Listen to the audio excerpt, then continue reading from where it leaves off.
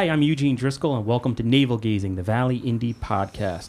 We're recording this episode on October 17th, and I'm joined by my co-host, Mr. Ethan Fry. Hello. Hello, Ethan. We're both reporters with valleyindy.org, a nonprofit online newspaper in Ansonia, Connecticut. Today, our guest is George Logan, the Republican candidate trying to unseat Senator Joseph Crisco in the 17th State District. Mr. Logan, welcome to the Valley Indy, and thank you for joining us.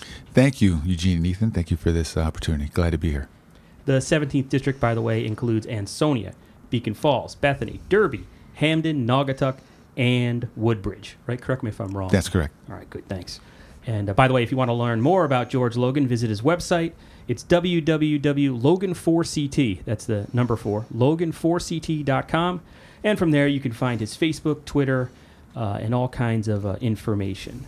So let's just get right into it. Let's just briefly talk about Donald Trump. He is the sort of dominating the news cycle. The presidential election in general is dominating the news cycle. You're running as a Republican. Will you be voting for Donald Trump on November 8th? Well, this is what I tell folks.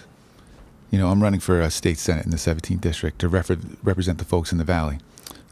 I'm not at all involved in the presidential election, so I prefer to keep my focus on the 17th district and the issues that are involved in the 17th districts. It doesn't really do me any good, or doesn't really help my constituents for me to be commenting on the presidential election or any other election other than my campaign. Do you think, though, there could be, in the Valley, I'm thinking of Ansonia and Derby, we're sort of the land of the independent voters who don't have a party affiliation. If you don't comment on Donald Trump or Hillary Clinton, what if they're using that as a litmus test as to whether to support you? Do you think it could hurt you by not addressing that issue? I would humbly suggest that voters not do that either way, because I'm here to not represent any particular political party. I'm here to represent Republicans, Democrats, unaffiliated voters, Donald Trump supporters, Hillary Clinton supporters. I'm here to represent the folks in the 17th district here in Connecticut and in Hartford.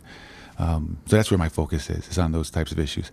In terms of me commenting on the presidential election, again, don't really think it does anything for what we need to do in terms of education, health insurance, taxes, jobs. And it kind of is a distraction to the focus. As it is now, the presidential election is taking away a lot of attention to what I think is very important here in Connecticut. In my humble opinion, the state legislative races have more of a direct impact on the lives of the people living in my district, living in Connecticut, than the presidential election.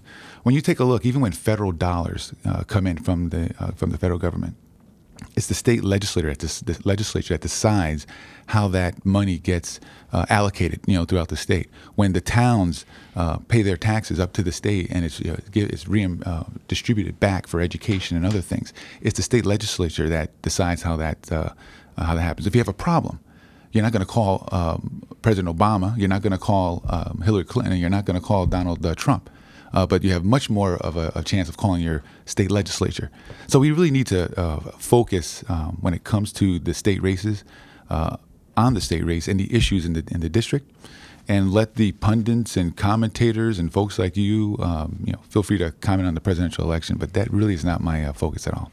Well, how about commenting in general on the tenor of the presidential race? Does it? You called it a distraction. It's been. It's hard. Not to talk about it, because I don't think we've seen something like this in our lifetime when it's become this negative. How does it create challenges or opportunities for you as someone who's new to the political arena, trying to unseat an incumbent who's been there for a long time? Sure, certainly a challenge, because what I have to do, and I think most of my fellow state legislators have to do, whether they're incumbent or challengers, is keep folks refocused on home, what's going on here in the state, and what are issues here during a presidential election year. That's a challenge that's been going on in the history of elections here in Connecticut. No different now. In terms of politics, part of the reason why I'm running for office, I'm a first-time candidate, is because I want to change the tone here in the state. I can't really do much in terms of the national tenor that's going on. But here in the state, I think we have too much in terms of party politics going on. and I want to be more of an independent voice for the 17th district. I want to make decisions that are best for the people living in the 17th district, and I am not concerned or interested in going to Hartford, to represent the interests of any political party, whether it's a Republican or Democrat. I'm here to represent the folks in the 17th district and make decisions that's best for the folks living in the 17 districts. Sometimes they may align with the Democratic Party. Sometimes they may align with the Republican Party. I'm going to be an independent voice for the 17 districts. We're missing that now. We don't have that right now. How long have you been a member of the Republican Party? Just under a year. I was an unaffiliated voter since I first registered when I was 18 years old. Reason for that is because I've never believed in voting strictly straight down party line. I always vote for the individual. I look at their voting record, I look at what they represent, and I vote for that individual. Now, I would say as of late, I consider myself more now of a moderate Republican. I'm more centrist. Certainly, I don't think I lean to the far left as far as a liberal is concerned, and I'm certainly not a right wing. You don't? No, I do not. No. What really attracted me to the Republican Party is, in terms of their tenets, in terms of working hard, fiscal responsibility, working to bring yourself up by your bootstraps. Those are the kinds of things that I was instilled by my parents when I was growing up. So I think they're very much in line with the Republican Party in that sense. And where did you grow up? I grew up in inner city New Haven, in the Hills section. Then from there, I went to Notre Dame High School in West Haven. My son's a senior there now, so he's at my alma mater. I attended Trinity College in Hartford, majored in engineering, even though it's a liberal arts school, known as a liberal arts school. I majored in engineering. I have a master's degree from the University of Bridgeport. I work at a water utility, Aquarian Water Company. Mainly serves Fairfield County area, but we're also in Litchfield County and Groton area, part of Stonington, part of the state as well. And you got that right out of college? You've been with the company for a long time? Yeah. I've been working at Aquarian as an engineer and now an executive for about as long as Senator Crisco has been in Hartford. About 24 years. Next May will be 25 years at Aquarian. And I apologize for skipping around here, but no, not a problem. Just to get to know you a little bit, what type of work did your dad do? What did your mom do? Brothers, sisters, anything like that? Yeah, absolutely. Sure. So both of my parents, so I'm first generation here in the States. My parents came from Guatemala, Central America. Believe it or not. I'm of African descent. There aren't many folks in Guatemala of African descent, but there are some there. But in the 1930s, there was a depression, right? Mm-hmm. And the depression wasn't just in the United States. It was, all over the region, all over the world. So a lot of folks from the islands, particularly Jamaica, left the island to go seek a better life. So 3 of my grandparents immigrated over to Guatemala. So my parents were born there. And then in the 60s, the United States was involved in Central America quite a bit. So, who's now my uncle? He was in the army, but he was a repairman for helicopters. So he was stationed in Guatemala, and he came across who's now my aunt, and they got married. He brought my aunt to Connecticut, and then my grandmother, she had 9 kids. She came to Connecticut, and then everybody else kind of sort of followed. I have a very interesting story. When my mother came in about 1966, I'm 47. I was born in 69. My mother came over, and that was the love of my dad's life, right? So in Guatemala, you can travel from one part of the country to the other in like 12 hours, right? Mm-hmm. So my dad, got a visa, and he flew to the United States. He flew to Miami, to Florida. Called up my uncle, and he said, without any forewarning, he said, "Hey, I'm here in the United States. I need you to come pick me up." "Oh, where are you?" He was thinking JFK, New York. He's in Miami, so he drove down there and picked him up. So my father worked as a janitor, at a mechanic, but then he ended up at American Crucible. He worked at a factory. It was in North Haven, no longer exists now. He was there for 17 years. My mother was they called her back then, they called them secretaries. She was a secretary at Yale University, Career Services. So she was there for a number of years as well. So, yeah, that's fascinating. And did you have brothers and sisters? I do, yes. So my brother, my younger brother, he is a a supervisor, a probation officer, supervisor in Manchester. So he's doing well. And my youngest brother, he repairs computers. Gotcha. Yeah, so we're all in Connecticut still. And just growing up in New Haven, I didn't think you were allowed to be a Republican if you grew up in New Haven. I thought everybody's a Democrat there. And this will be heard on WNHH 103.5 New Haven. Yeah, I also want to. I have one other sibling. Go ahead. Yeah, I don't mean to interrupt with bad jokes. I have one other sibling as well. His name's Jose. He lives in New Haven as well with his family. Yeah, as far as party affiliation, that was never really my focus. Growing up. But as far as demographics go, you do tend to find more Democrats in urban areas. For one, I think I'd like to be a part of changing that misconception that if you're from an urban area that for some reason you're supposed to be a Democrat or supposed to be a Republican or supposed to be unaffiliated. The choices really should be on the individual, and I think. The Republican Party has a lot to offer, but I don't think that the focus needs to be about party affiliation. Again, I was an unaffiliated voter for over 20 years. I think it's just more important that you look at the individual, look at what they represent, look what they stand for. If they're an incumbent, look at their record and what they've done in terms of what they've supported in terms of bills and programs and the like. Okay. And then moving on to some, policy issues Sure. here. You've identified jobs and the economy as the top issues in Connecticut. Unless, Ethan, did you have a follow-up you want? I saw you. No. The only thing I was wondering about was, obviously, I don't mean to beat a dead horse here, but the immigration is a big issue in this year's election nationally.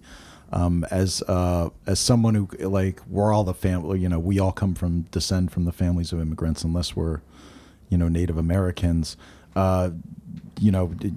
You're sort of first generation, I guess.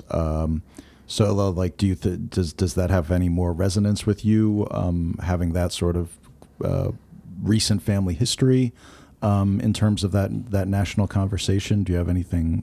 Does that impact you differently, or do you have any thoughts about it? Yeah, sure. In terms of immigration, there's been a lot of heated rhetoric, let's say, and it's I don't know, from a lot, mainly from Republicans in terms of we have to keep everybody out. There's criminals coming to our country, et cetera, et cetera. Well, I wouldn't put that blanket opinion on all Republicans. I, for one, am a Republican. I don't hold that opinion where we need to. Immigrants have always. Yeah, Donald Trump. Not to bring up the name we can't speak about again, but Donald Trump declaring for president, said that Mexicans are rapists, things like that. He later said he wasn't. He didn't say that about all Mexican immigrants or all immigrants, et cetera. But I think it's undeniable that it's been a prominent feature of his campaign as anti-immigrant rhetoric. Sure, I think you're very you're accurate in those statements. I will say I'm not a surrogate of Donald Trump. I certainly would recommend you ask Donald Trump or one of his surrogates as to why he's taken the positions that he's taken.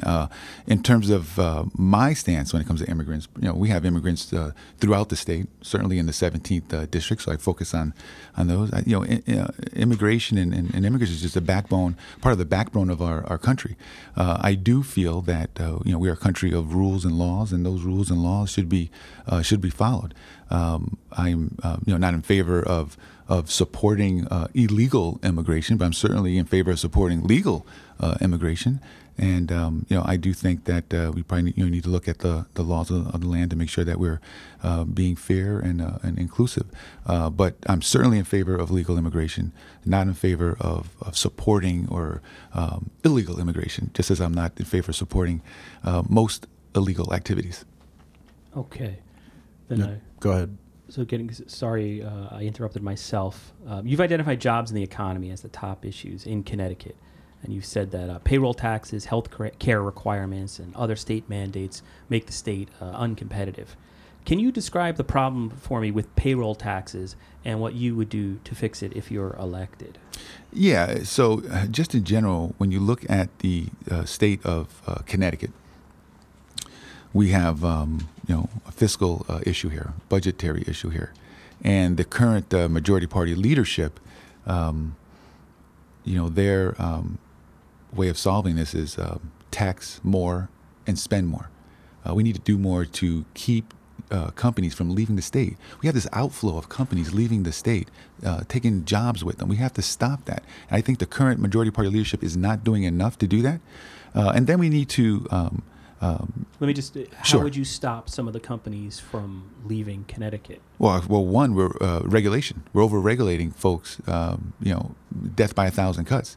We need to stop, minimize how much we're regulating companies, let companies do what they do best, and smaller government. We don't need to tell the medium-sized or large companies exactly how to run their company. We need to allow them the freedom to do that, because what happens is, if they don't know when the next tax is going to come on, it's going to be dropped on them, but they see where the needle is pointing, they're going to be more reluctant to hire new workers, right? They're going to be more reluctant to expand their businesses in Connecticut. If they get a better opportunity to go somewhere else to take their company, they're going to do that. We need to stop that. And when they're not getting any sort of indication from the leadership in Hartford that they understand that companies and jobs are the backbone in terms of families working and being able to earn a living. If you don't lead by example, by your actions, we're going to continue on this downward spiral. I also think we need to reprioritize our spending. I don't think we have, per se, a revenue issue. As a state, we have, I think we're like 2 or 3 in terms of per capita income in the nation. I think the issue is the way we're spending our money. In the corporate world, again, I'm an engineer, executive. I manage multi-million-dollar water treatment plants and pump stations, and put together small, distribution system plans and water supply plans and that sort of thing. And I'm used to solving, problems. When a corporation or company has a program or an initiative that's no longer meeting its goals or objectives, right? When you have a program, your initiative, you set up goals and objectives. Over time, that program or initiative can go wobbly in terms of meeting its goals and objectives. So what do? It becomes inefficient. You need to make changes to make it more efficient, right? If you can't make the program or initiative efficient, in the corporate world, you usually find something to replace it with. Well, what we're doing here in the state is, when we have initiatives or programs and they're not very efficient, we create a new program and spend more money to fix the problems with the existing programs or initiatives. I think we need to do more. What are some examples? As somebody, I'm not that familiar with some of the state programs you're right. talking about. Sure. Well, look at what are some examples of that? Look at healthcare, for example. In my opinion, there's a lot of folks, a lot of state workers who are on the front lines. They see where their department or the programs that they're working for is not working right, but they're not being listened to.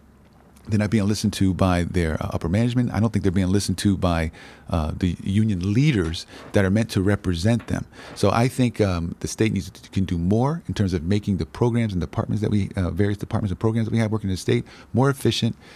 Focus on that. As opposed to just looking to remedy a problem with an additional program, additional money, without actually fixing the root cause of any of the problems that we have with the programs that we're running. Whether it's education, whether it's healthcare, and such. Whether it's Department of Motor Vehicles, the list just goes on and on and on. You mentioned regulation, over-regulation. Could you point to a specific regulation or state law or anything that, if the Republicans took a majority in Hartford, let's say, they go there day one, let's get rid of these regulations, which ones specifically are bad? Yeah, for because you're addressing voters who might not be that familiar with the intricacies of every department of the state, so something they can wrap their hands around. Sure, and also keep in mind, I'm the challenger, right? First time I'm running for elected office. Certainly don't represent the state Republican Party in terms of, and then there is an actual plan. If they have a 5-year plan, which you can look up online on the internet. But one example is payroll tax. Payroll tax is huge. It's a huge problem for most medium-sized companies. When you take a look at GE, who's left the state, and Sikorsky, for example, Sikorsky wants to expand their business here, right? Add more jobs, right? Which they're going to do, which I think is a great idea. But given the current tax structure that we have here in Connecticut now, they wouldn't be able to afford to do that. So in order for Sikorsky to want to expand and add several thousand jobs to Connecticut, the governor and the majority party leadership had to cut a deal. Right, had to cut a deal. Had to cut him a deal of over $200 million. Well, guess what? The medium size and the small mom and pop businesses, they don't get that deal. They don't get that opportunity.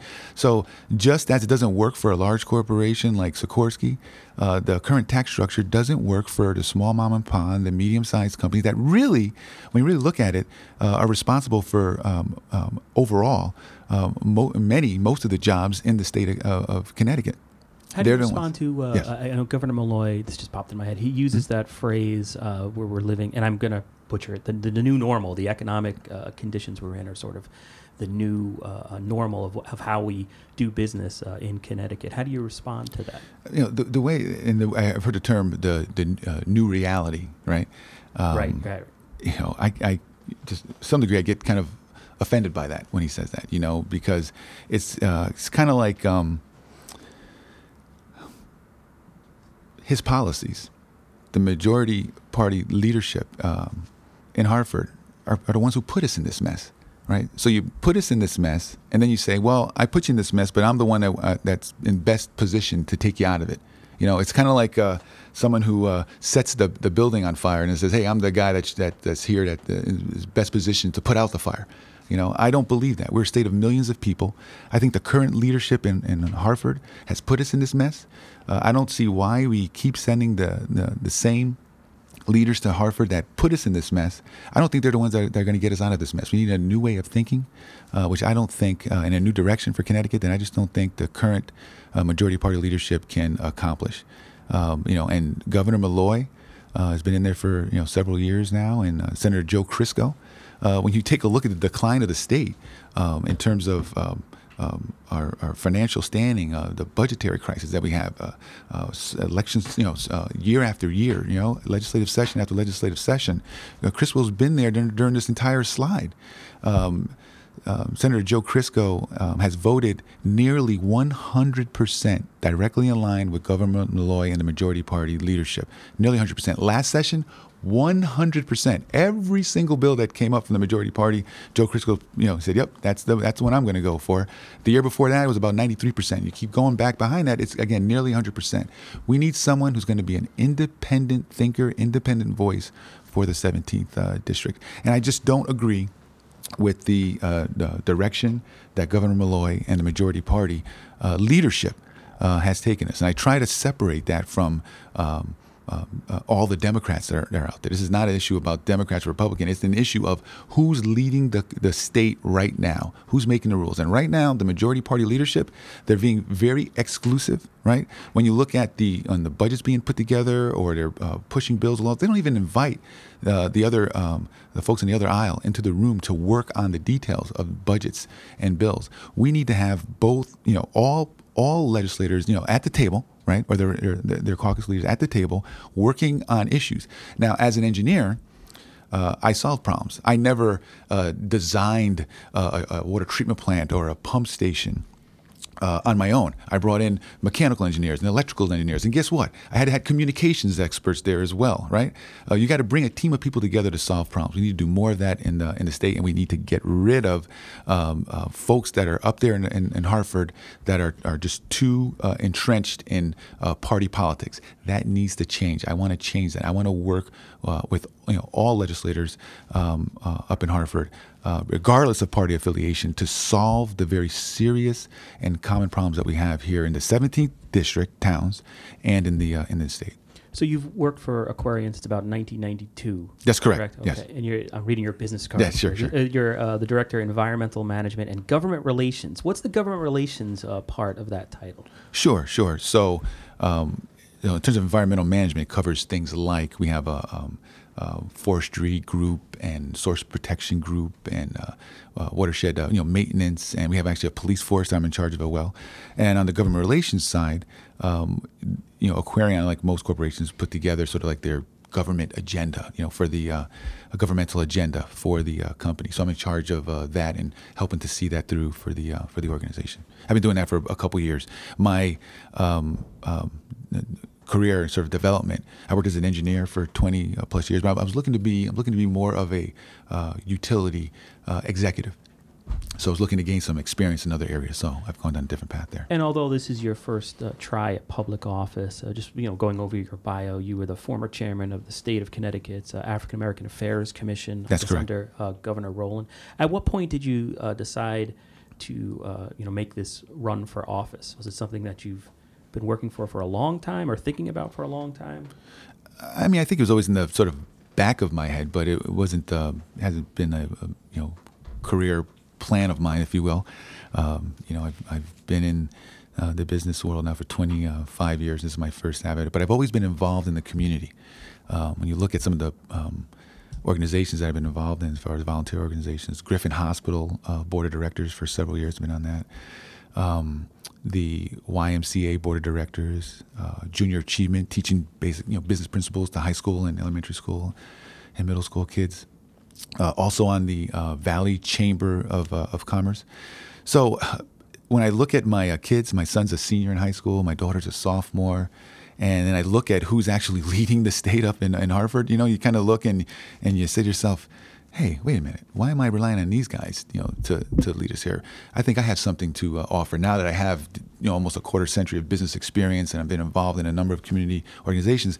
And if we, if we don't do something about the current leadership in the state of Connecticut, I'm going to pay for our kids to go to college. They're going to graduate. They're going to look for jobs. They're not going to be able to find a job in Connecticut. I'm going to have to travel to Seattle or California or Florida to see my kids. And then if they do find a job in Connecticut, they're not going to be able to do what I've been able to do right here, which is buy a home, right, and raise a family.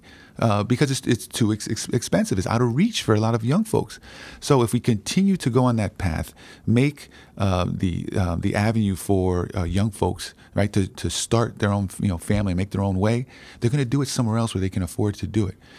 So we're seeing that in the data that we're sort of losing that 18 to 34 demographic. Clearly. So this is not, just I don't like the kind of suits Malloy wears or something. It's this has to do with that, and it's nothing personal. I think a lot of the legislators and the leaders that are in Hartford are not bad people, but their policies, they gave it a try and it hasn't worked. So we need to bring in other folks with different ideas to go a different path.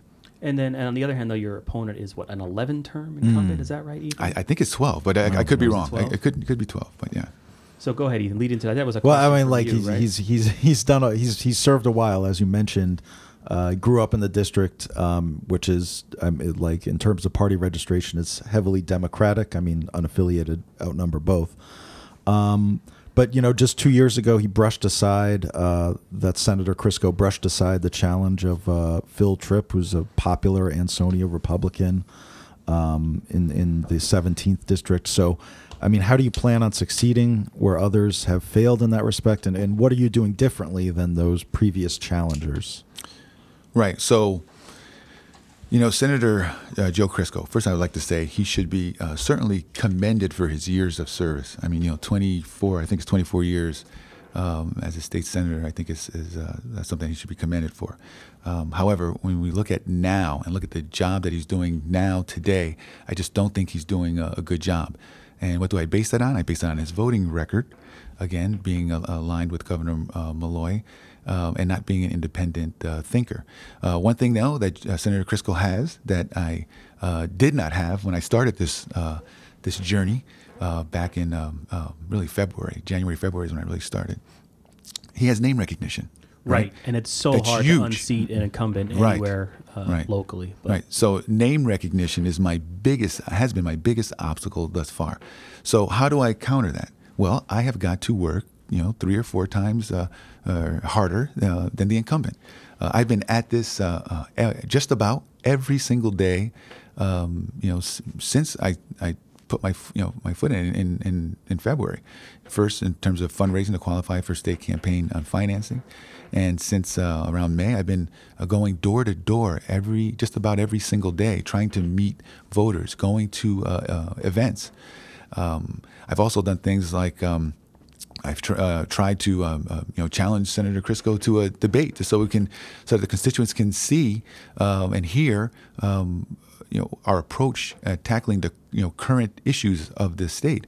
But Senator Crisco is not interested in doing that. I've heard, because this is my first time running for office, I've heard that sometimes longtime incumbents do that strategy, right? They don't want to give a stage to their challengers. I think that's sad. As a state senator, if I should be fortunate enough to be elected to this office, I would never do that. I think it's important.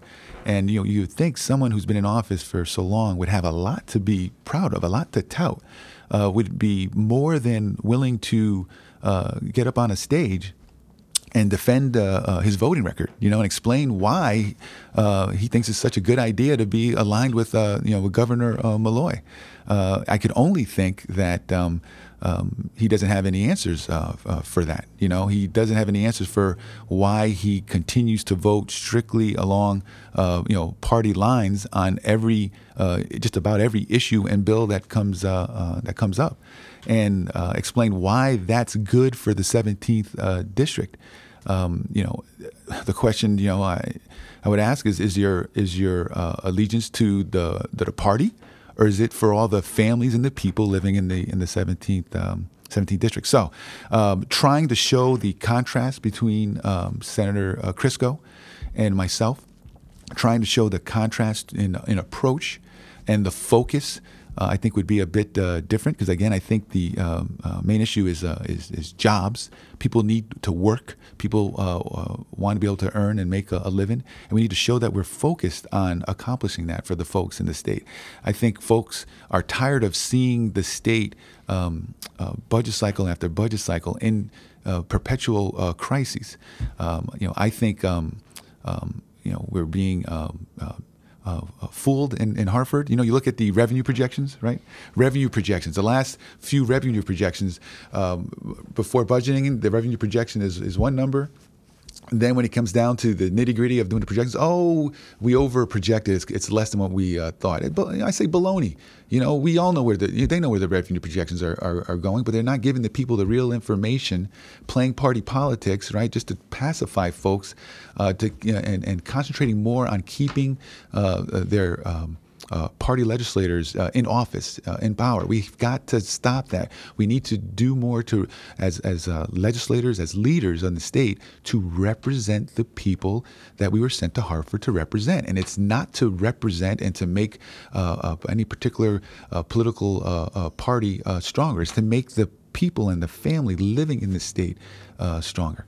And who are you relying on, or who is helping you? Is there any mentor or anything like that's helping you on the campaign trail?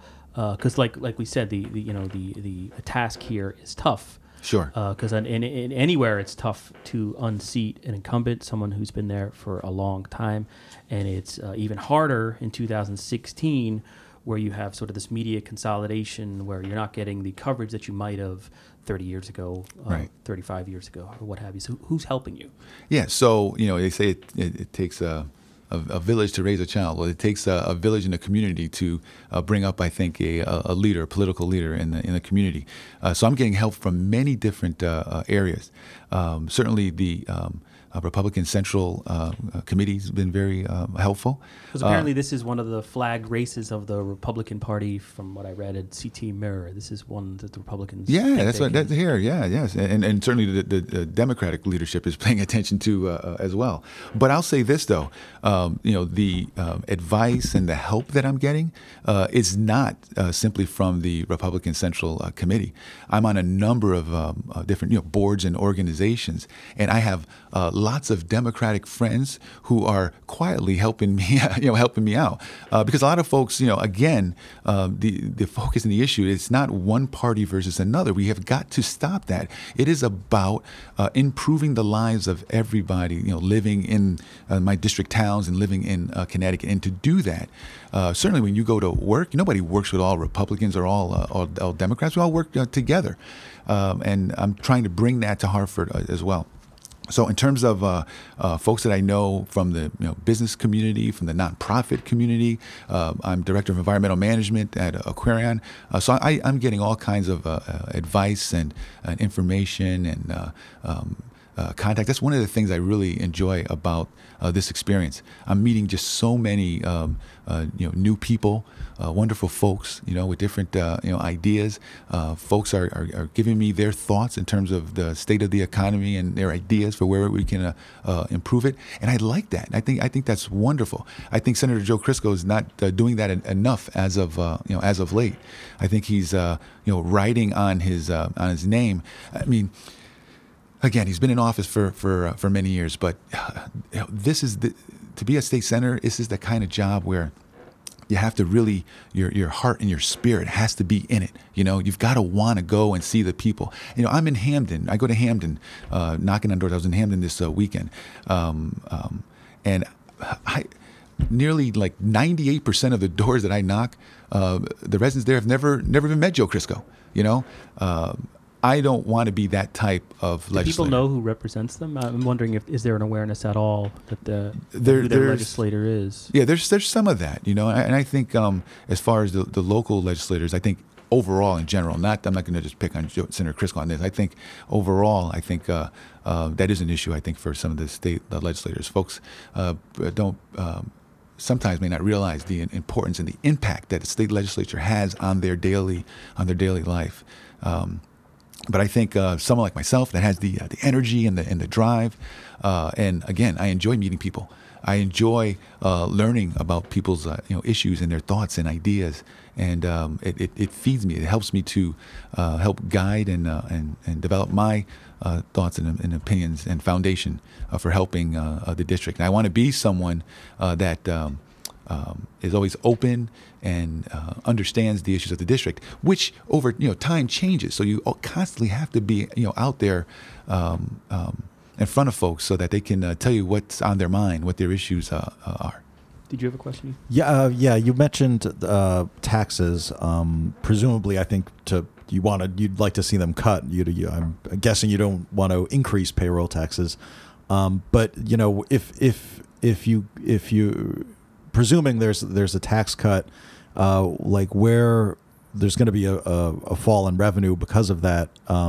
So like, is there any, like, I'm thinking of times when, there are, revenue comes in less than you expected. Like you mentioned that, and they have to cut things from budgets.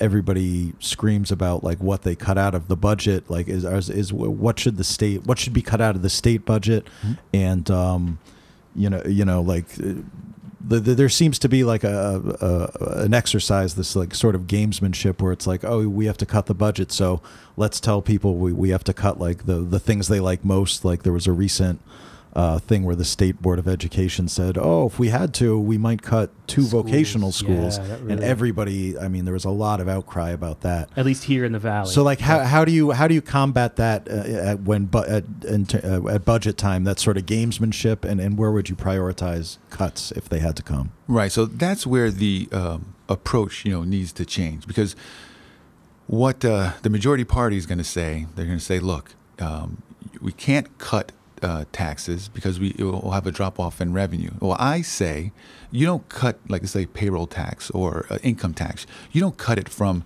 the 9 or 10 or 11% that it is now down to 0. You don't do that. But perhaps you cut it one budget cycle from 11 or 10% down to 9, the next to 8. And as you do that, you're going to be encouraging companies because, oh, okay, they get it. They're going in the right direction. You know what? I'm going to hire hire an employee or two more. I'm going to expand more. I'm going to stop my plans for leaving the state. So as they see that the state is working to change its tax structure in a reasonable, business-like manner, I think it will help to change the dynamics, change the attitudes of folks that are owning and running these businesses. It's not a matter of just cutting existing taxes to zero. Of course, we're not talking about doing that, but we're talking about doing it in a step-by-step manner. That on the one side you're cutting taxes, and on the other side you're building confidence in the business community, so that companies one want to stop leaving the state, so stop the bleeding.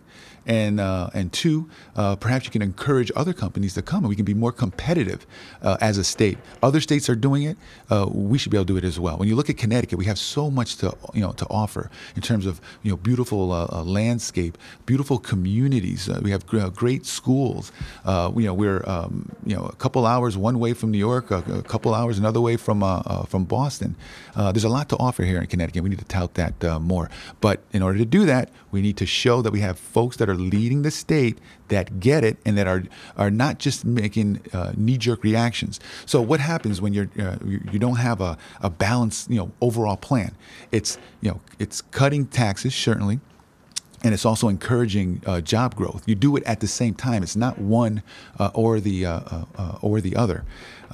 Once we can do that, I think that'll be part of the change of the dynamics of the state. And the current leadership, what they're doing now is just knee-jerk reaction. It's okay. We have to budget. Oh my gosh, we've got a $200 million budget deficit. What are we going to cut?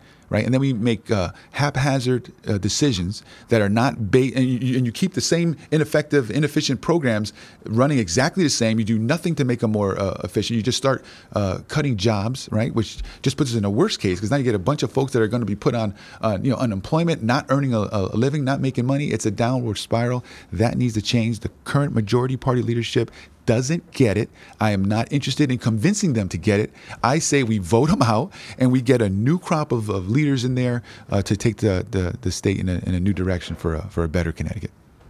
You mentioned how a lot of they don't change the programs; they'll just go to layoffs. I think I'm not an expert in state agencies, but I would think that a lot of that has to do with union contracts and last hired first fired, that sort of pecking order rules and stuff. So how specifically would you say they have to when those contracts come up for renegotiation, they have to change the way state agencies work, and which ones and how should they change? Yeah, certainly. I mean, when we look at things like collective bargaining, I do think that's important and necessary. And I think that union leaders, need to be realistic and come to the table and work to negotiate current contracts so that it matches more closely to the reality that we have now as a state. I also again feel that the workers, the state workers, we need to develop a better plan for taking constructive criticism and comments and suggestions from state workers to make the departments better, and do it in an organized fashion. Right now, it's just not happening at all. Again, that's part of a multi-level plan to make the state better. The state workers and the state programs and departments that we have play a huge part of it. It's a collective effort. Again, I'm a problem solver. I'm not coming in here saying, hey, this is exactly how we need to solve all of these problems and ills of our state. But what I am saying, though, is that I believe that we need to collectively work more towards finding solutions to common problems that we have. And then just to get hyper-local for a second, how did you wind up in Ansonia? You live in Ansonia. Yes. How long have you lived in the city, and how did you wind up here? Sure. So moved into Ansonia in 2000. I lived in Hamden for about 3 years. And when I was looking for a place to live, we looked at different communities. Fairfield County was a bit out of reach for various reasons in terms of cost of homes, and we liked the Valley. We looked at Ansonia. The home prices were at the time were reasonable. We moved into an area which was a new development. We looked around at the schools. My kids went to Assumption School in Ansonia. I went to a similar type of school in New Haven. I went to St. Peter's Parochial School in New Haven, and I wanted my kids to have that same type of education with the sort of the religious aspect involved as well. And it just seemed to be a good fit. The commute to my office, which at the time was in Bridgeport, was barely a half an hour. And it seemed like a very warm and welcoming community, the Valley, and it has been an excellent experience, being here. My family has grown here in the Valley. I have two very well-adjusted kids, doing great things in high school, and it's been a great American community, to live in. And then just in terms of economic development here in places like Derby and Ansonia. I mean, we're here our office is on Main Street. We overlook the former Farrell's complex there, much of which just sits vacant. Right. You can see it in both Derby and Ansonia downtowns.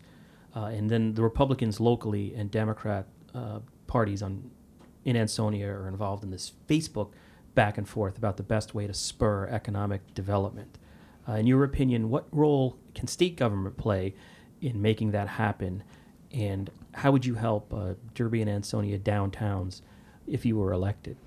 And I hate to keep, I don't hate, but to keep going back to the same issue. How can the state help? The state plays a very big role.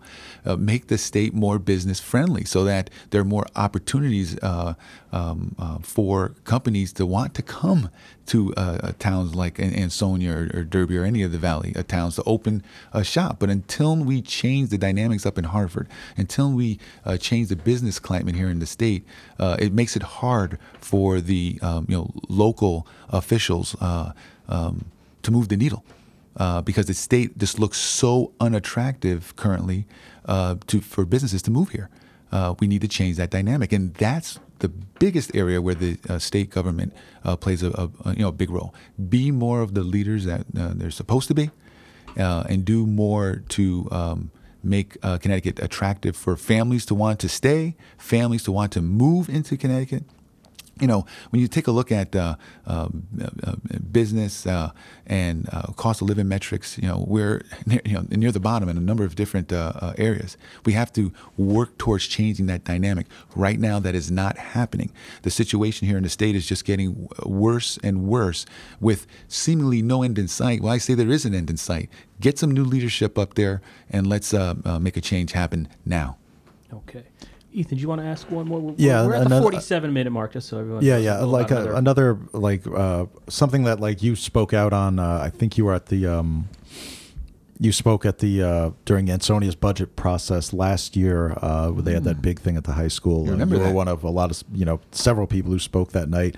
Every year in Ansonia, it seems recently there's been debate over the school budget, with the school district asking for more money than the city seems willing to allot. Both Ansonia and Derby are characterized by the state as quote-unquote distressed communities. And the GOP has long said, rightly, that the state isn't allotting the amount of money it should under its own education cost-sharing formula. There was a recent lawsuit in which a Superior Court judge agreed that the state is currently appealing. What would be your approach to sort of helping solve that education issue? Do you wish the state hadn't appealed and let the judge's ruling sort of play out, or how would you tackle that if elected? Right. So I think the whole educational allocation system is broken. The educational cost sharing system, when it was initially, the initial concept was it was based on facts and data. It was a formula, but what has happened is it has gotten politicized over the years. So now the allocations are not occurring in any kind of way that I or anybody else can make any sense of. You'll have a legislator that'll be from a part of the town, and maybe he or she is on appropriations. So you say, hey, let's make sure we don't cut or we give more to that those districts, because we want to make sure that that individual gets reelected, that sort of thing. It's gotten politicized. We need to start over. I believe that the local communities, they're know best how to utilize the funds that are needed for their communities. I think that needs to be taken apart and just redone completely, and take partisan politics out of it. Because right now, communities like Ansonia and Derby and all the way down the line, Bethany, Beacon Falls, Naugatuck, we're suffering because, one, Senator Joe Crisco goes to Hartford. Whatever the majority party says that we're going to get, he just says, okay, fine. You have to speak up for your district. So under the current system, I don't think Senator Joe Crisco is doing enough to speak out for the 17th district. Please find me something somewhere where he speaks out against the plan that the majority party has put together for the town. I'm going to speak out for the 17th district as I work towards changing the educational cost sharing system that currently is broken. So until it gets changed or fixed, I'll be speaking out loudly for the district towns, and I'll be supporting and working with other legislators to come up with a better system for the allocations of those dollars. And just really quickly, it hasn't seemed so much a hot button issue this year, but Common Core, that was like a big sort of flashpoint, I guess, in previous years. Do you have any, quickly, do you have any thoughts on that, or how it's being implemented or not? Yeah, I'm not. So one, I'm not a professional educator. I'll just stay with that. But my opinion is, I am not in favor of Common Core. I think it's just taking a lot of the profession and art that's involved with teaching out of the hands of the teachers. Too much focus on standardized tests. I think the wave is going away from that. Anyhow, but I would follow on that wave. I would say Common Core is not working. I think I personally just think it needs to be thrown out and just let's just do it another way. And again, I'm not saying that I have the exact answer, but bring in the professionals and let's come up with something better, because no one seems to like it. At least here in Connecticut. The administrators don't like it. The students don't seem to like it. The parents certainly don't like it. So let's work towards getting rid of it. That's my opinion. And then Eugene mentioned you were the former chairman of the State African American Affairs Commission. Is that That's correct. the correct title? Sorry. Yes. We had a recent forum just across the street at the Doyle Senior Center a couple of months ago, where the city did. In conjunction with the Ansonia NAACP, where they spoke with police leaders from the Valley and just regular residents, sort of trying to reach out to communities the police department serve and protect. I mean, we haven't seen the Valley, thankfully, hasn't seen problems similar to those sort of roiling other communities with respect to police public relations. But it sort of struck me even at that forum last night in the Valley. The police brass that were there said that, we have to do a better job sort of reaching out to the communities we serve and protect. Have you seen that, locally at all? Or do you think the local police, do a good job of that, or any areas that, the communities and the police should sort of work together on? I think we're fortunate. I think in all of our district towns, our police departments do a wonderful job at protecting and making sure that order is maintained throughout our communities. I do not believe that we have the same types of issues that are found in other large urban areas, say Chicago or Ferguson or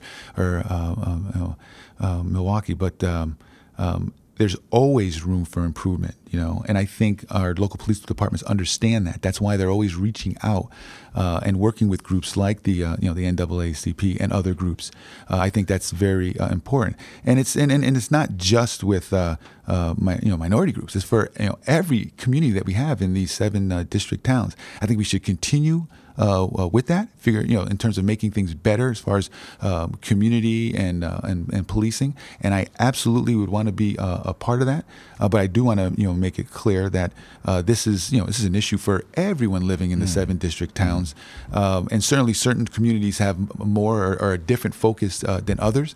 But I think that we have police departments that get it, that are willing to make adjustments as needed to police better. And I think we're in a very good position. I think that's great, and I certainly would like to be more of a part of that as the 17th District's state senator. And then really quickly, I guess, or take your time, take as much time as you need. But on your website, you say all options are "quote unquote" on the table with respect to combating the opioid epidemic we've seen sort of sweeping the state in recent years. If it were up to you, how specifically would you do that? Would you decriminalize? What approach should the state be taking to try to fix that problem? Okay, so first I'll start at the state level. And my wife works with the Department of Mental Health and Addiction Services out of out of New Haven. So I get a lot of her opinion and experience in terms of from that angle. So first of all, we have an opioid epidemic. It is here right now. The problem in Hartford is that the current leadership does not recognize that. So what's going on is that spending towards treatment for folks that are addicted, particularly opioid addictions, has remained flat. At best, has remained flat, but the number of people that are afflicted with this opioid epidemic has gone up tremendously over the last several years. So when I go back to reprioritizing how we spend our money, there's just a lack of vision, a lack of focus. And again, I go back to Senator Crisco because I say to myself, look, as the state senator, should be doing more to be vocal about the issue. So what happens? You have spending is flat, going to these different clinics and programs, but the number of people that are becoming addicted is growing. So what happens there? The waiting lines become just utterly ridiculous, right? The staffs that are trying to address this problem are overstressed. What happens to those people if they don't get treatment? Where do they go? I'm on the Griffin Hospital Board of Directors. I know where they go. They go to the emergency room, which costs exponentially more money to treat someone for a chronic issue with acute care. Right? And then what you just basically, they come in, you patch them up and you send them back out into the community doing nothing in terms of treating the problem or the issue. We need folks in Hartford that understand what is going on currently in our community. We need to reprioritize our spending. More spending is needed in that area. We need more programs. We need to handle the issue of addiction. Now, again, it's not a matter of, throw the addicts in jail or throw them in a program. No, it's a combination of things. Look, if someone is breaking the law, right, they must pay the consequences, right? Okay, that's on one side. But let's encourage folks not to get in that kind of position, right, where they're addicted or then they're not behaving in a rational type of way because they're not getting the type of treatment services that they should be. We need to reprioritize our spending. We need to spend more for treatment of folks that are addicted to drugs, particularly to handle this opioid epidemic that is here right now. It's not a next month or a next year issue or let's follow the trend. No, it's done. We need to focus more on treatment now. But I am not in favor of decriminalizing illegal activity. Illegal activity has its consequences, and certainly it's up to a judge to consider any extenuating circumstances. I am more focused on the treatment of the folks that need that help and looking at what are the causes and the root issues that are leading to that. I mean, for one thing, it's just that as time has gone on, a lot of these drugs that are out there are just far more potent than they were decades ago. You look at this fentanyl thing, they say it's 40, 50 times more potent than heroin. I've never done drugs before. I've done heroin, but from what I've heard, heroin is a pretty addictive and potent drug. And you're talking about a drug that's out there in the street that's 40 to 50 times more potent than that. That's a problem. That's an issue. And of course, they say nowadays that we're starting off. It's not like the I don't even know if these were the old days, but junkies were on the street, but now we're sort of we're getting addicted, from our parents' medicine cabinets, and things like that. I guess healthcare plays a part as well. Sure, absolutely, yes. We need more focus on that for sure, here and now. Okay, as we wind down, I think those are our questions. Is there anything else you wanted to add before we wrap up shop here? Sure. I mean, I certainly would like to say that I hope I'm given the privilege and the pleasure to represent folks in the 17th district. I've got the energy and the drive to try to make a change for our district towns in Hartford. I think Senator Joe Crisco is literally just more of the same, and we don't even have another couple years of that. We can't afford that. Governor Malloy is going to be in office for another 2 years. We don't need someone in Hartford that's just going to succumb or be a surrogate to Governor Malloy and his policies, because I don't think they're working for the 17th district. We need a change right now. One, to minimize the damage of Governor Malloy, and hopefully do more to pressure him to make different choices and decisions for the state. Okay, Mr. Logan, I want to thank you so much for coming to Ansonia, even though it wasn't that. I guess you live here, so that's not that much of a stretch. But taking time out of your day to talk. My pleasure. To talk to Ethan and I, we really appreciate it. Ethan, Eugene, I appreciate it. Thanks a lot. And if you want to learn more about George Logan, visit his website, www.logan4ct, that's the number 4, logan4ct.com. And he's also on Facebook and Twitter as well. And for Ethan Fry, this is Eugene Driscoll saying we will see you next week on Valley Navel Gazing.